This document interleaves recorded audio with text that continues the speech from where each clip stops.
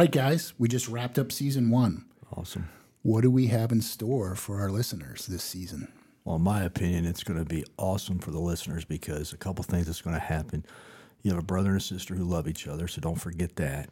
But they're also going to go at it like cats and dogs on a lot of subjects. And with my sister being an English major, she has a wide range of things she could talk about because she has a voracious reading. With myself running a business, I think I bring some uniqueness to it from the human side because we have 300 people and I see all different walks of life. So hopefully our viewers out there are going to be highly entertained, and I'm looking forward to it. Yes, I really think the viewers are going to delight in our viewpoints on business, on relationships, on society, and I think you'll laugh a lot.